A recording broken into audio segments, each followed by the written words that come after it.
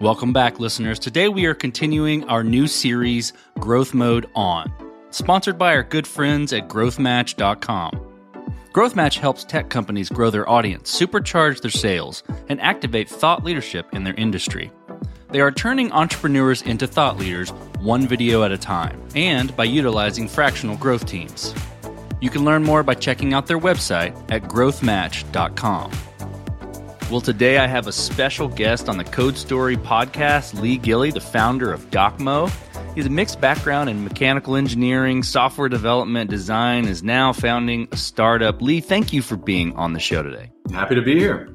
Before we go too far into Docmo and how you got started building this and some of the stories around why you built it, tell my audience a little more about you. We'll go way back. I grew up on a farm, actually, in South Carolina. So my childhood was partially filled with shooting cow patties with a BB gun. I really, really enjoy the outdoors and working with my hands. And I think that predicated my pursuit of mechanical engineering. Lived in France as a kid as well. Alors, je parle un peu de français. But I started working in the oil services industry, building fuel tanks. Moved around a lot with my first big boy job out of school. Quit them after 2 years to start my ventures. I love it. I grew up in a small town. I hear that shooting cow patties with your BB gun. I don't know if I shot cow patties. I shot wasps and wasp nests, and that was it was a good time. Well, shooting wasps is a little more advanced than shooting cow patties. That's right. Tell me about, Docmo. Let's just start with what inspired you to start your business and become an entrepreneur in this industry. A lot goes into it, I guess, but the pursuit of building something great is probably the short answer. A few disappointing scenarios happened in my early working career where I was shocked at how underwhelming some people were and some objectives were and some responsibilities were. And I thought, man, I just want to do something a little bit different than the rat race. So at CB&I, Chicago Bridge and Iron, I was doing Excel work and I kind of became the Excel guy and saw a need there. And I'd always liked computers as well through high school and college. And just kind of found myself in a software development, software design, solutioning position. So tell me what Docmo is. Tell me and my audience what Docmo is. Give me the overview. So Docmo, we are a software consultancy. We build custom products, typically for solving productivity and compliance issues for internal operational stuff. We have a product, a SaaS product, which is intelligent automation for documents and content in the Microsoft environment. So it's data source agnostic. We can pull data from anywhere, a database, a web app, Excel, or Word. And this Docmo, or autonomous SaaS product, it will intelligently, automatically produce content in Word, Excel, Outlook, etc. Okay, so I can extract from that your customers are the business unit leaders, right? And so finance and engineering companies, really people that are using the Excel suite, and you're meeting them right where they are. What are they struggling with most right now? A big struggle for our customers is changing requirements. They implemented Salesforce 8 years ago. And 8 years ago, it was perfect, probably, but it's sometimes costly.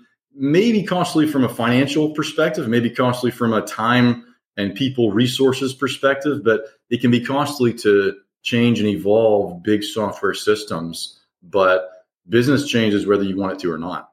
And so that's kind of where we step in. Again, 8 years ago, they were maybe only using Salesforce, but new requirements come about. They start using Excel more and more. I like to call it these 20% orbiting, lightly managed systems that orbit around your big, and I'm just using Salesforce as an example, your big mega product. And so we help them add compliance, add productivity, add control, add connectivity to these orbiting workflows, many of which happen in Excel, in and around Excel.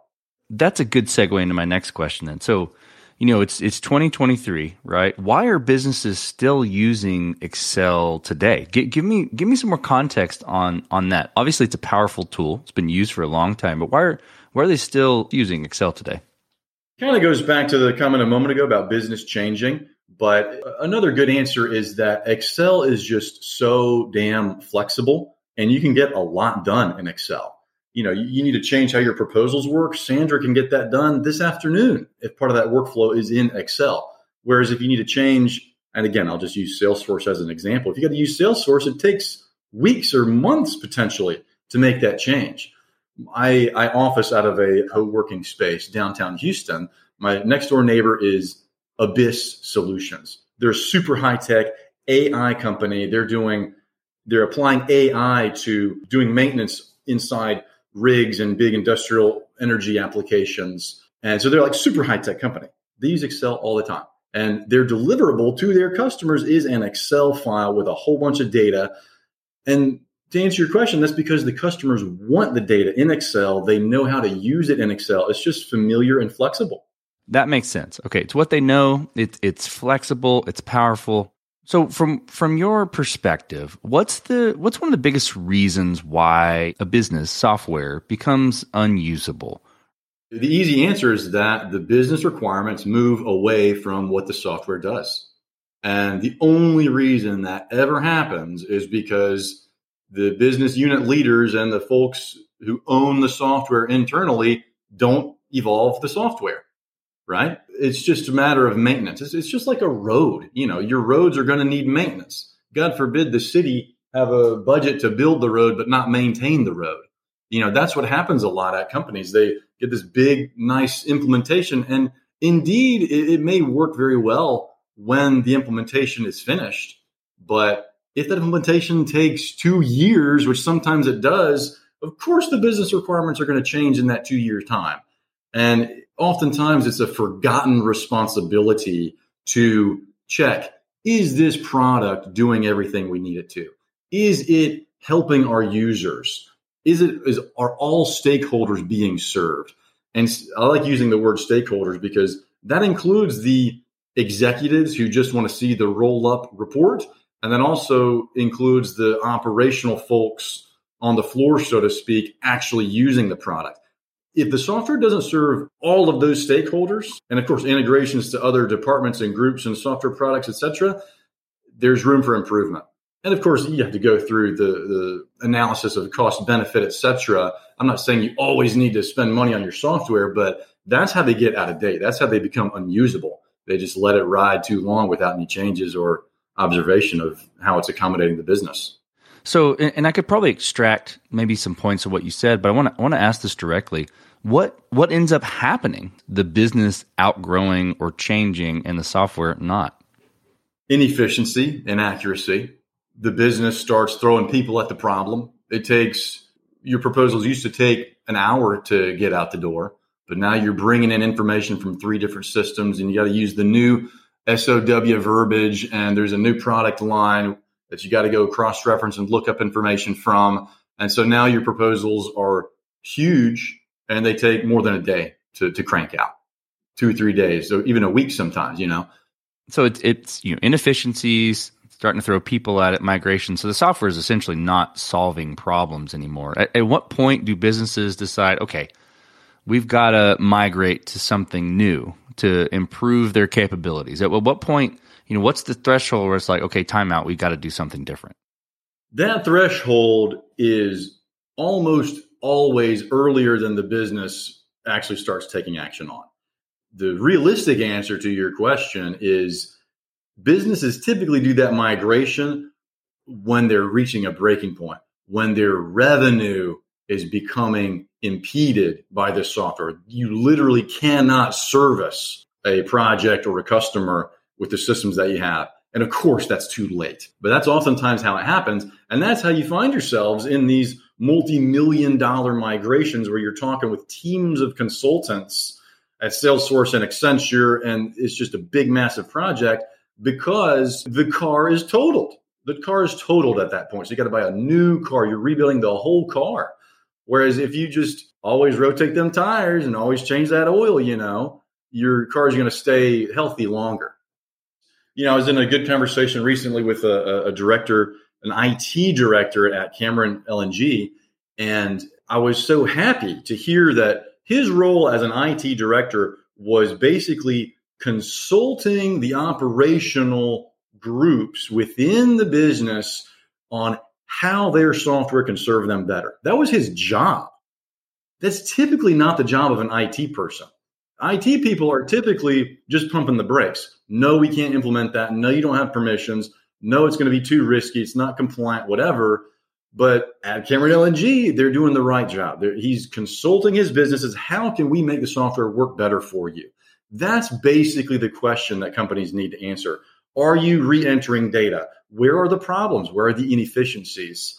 And as long as you're just keeping a pulse on that, that's half of the battle. You don't have to act on it every time, of course, but if somebody on the team is just taking a look at where the inefficiencies are, you're going to see where the business requirements start deviating from the software capabilities, and just simple evaluation can tell you where to go from there. Okay, so in the industry, we're seeing an increase in demand in lighter weight systems, right? Not these massive systems that try to solve everything for everybody, but lighter weight systems that are agile, that sort of fit what you're describing there, and avoiding these migrations and maintenance, and also being able to kind of share information and talk to each other in a better way. Why do you think we're seeing this increase in these types of systems? Really just out of necessity. It goes back to the big Salesforce idea. The big software is just too cumbersome to move. It's like a big 18-wheeler. To turn that thing down the interstate takes some energy. But if you're a little bicycle or a motorcycle scooting around, it's a little more nimble. And that goes back to these lightly managed systems, these 20% solutions that orbit around the big, bad 18-wheeler. It's just easier to accommodate changing business requirements. Again, the story about Sandra changing the way the proposal is created in one afternoon, she can do that because it's in Excel. She has capabilities. She knows how to build stuff in Excel. And that is tremendously valuable when somebody on your team, who of course knows your business, knows the business side and the requirements of what has to happen, but they also have what I'll call engineering prowess. Sandra has engineering prowess in Excel. She can make it happen in Excel. So that cuts out the whole need for the software development consultation. You need discovery and road mapping and everything in between if you got to bring on the software development. But if she's in Excel, I'm using Excel because that's where we are, but this applies to many other applications who your team members have engineering capabilities in. They can change what the system is doing. And again, that's very valuable when they don't have to consult with somebody else because they already have the business requirement knowledge. Okay. This will be super interesting, Lee. So in your industry, what are some of the subjects in which you are a contrarian, right? In which you kind of come forward and you're like, no, I don't agree with where we're going here. Tell me about some of those things, because I think my audience would find that fascinating. Yeah, certainly if there's some tech people, some digital technology people listening, I think they'll agree that this is a contrarian perspective. We're a software development company. If you hear software development, you're going to think web, mobile. I'm a contrarian in that I'm a big proponent of on-prem systems. On-prem systems are simple, they're secure, they're compliant with security inherently because they're inside your ecosystem. Not only that, they're lickety-split. They're so fast. How many times are you opening up Teams and you got to wait on that buffering loading circle? That's because the UI, the interface, the application is pulling down information from a web server. It's asking a web server, what do I show? Not only the content, like what's the name of the person you're chatting with, but what is the UI? Like what buttons and stuff do I show? All that's coming from a server. Okay, it's nice from a software development standpoint. When I need to distribute an update, we're just going to update the server and everybody gets that change. But if it's an on-prem app, it's very simple to develop advanced functionality. You don't need to worry about pending requests from the server. The whole UI design portion of building software is much, much simpler if it's just an on-prem desktop installed application. there's a lot of on-prem systems out there still, but they're erroneously, unfairly shunned as yesteryear's technology. And I think that distaste with on-prem solutions is born out of a misconception that on-prem solutions can't interface with external cloud data. Your Outlook application on your computer, that's an on-prem system. And of course, it's taking information from the email server. Any other on-prem product installed on your computer can grab information from elsewhere. Harley-Davidson is one of our big customers, and we have a sales performance and tracking system. It's an Excel extension. They're looking at reports in Excel. We're authenticating their users into an Excel workbook, right? But all the data comes from a cloud database, all of it. From 8 stores, the store managers can see the leaderboard, real-time data from what's happening with other people, other salespeople, other departments in the other stores in real time because it's cloud data being served into Excel, which is, of course, on-prem. So I find on-prem pretty magical. So tell me about your interactions with GrowthMatch. How's Docmo and GrowthMatch work together? They're helping us get some content out. I'm your standard founder who maybe poorly manages my time allocation between doing operational productivity type business as well as that against business development and getting content out there. I just don't make enough time for it. So what was really, really nice for us is that I need to spend an hour with them once a month, and they produce over a dozen very nice pieces of content for us. And it lets me hone my thoughts as well as get my thoughts out there for other people to kick the tires on them, so to speak. So it's a super convenient service, and I'm real happy with it so far.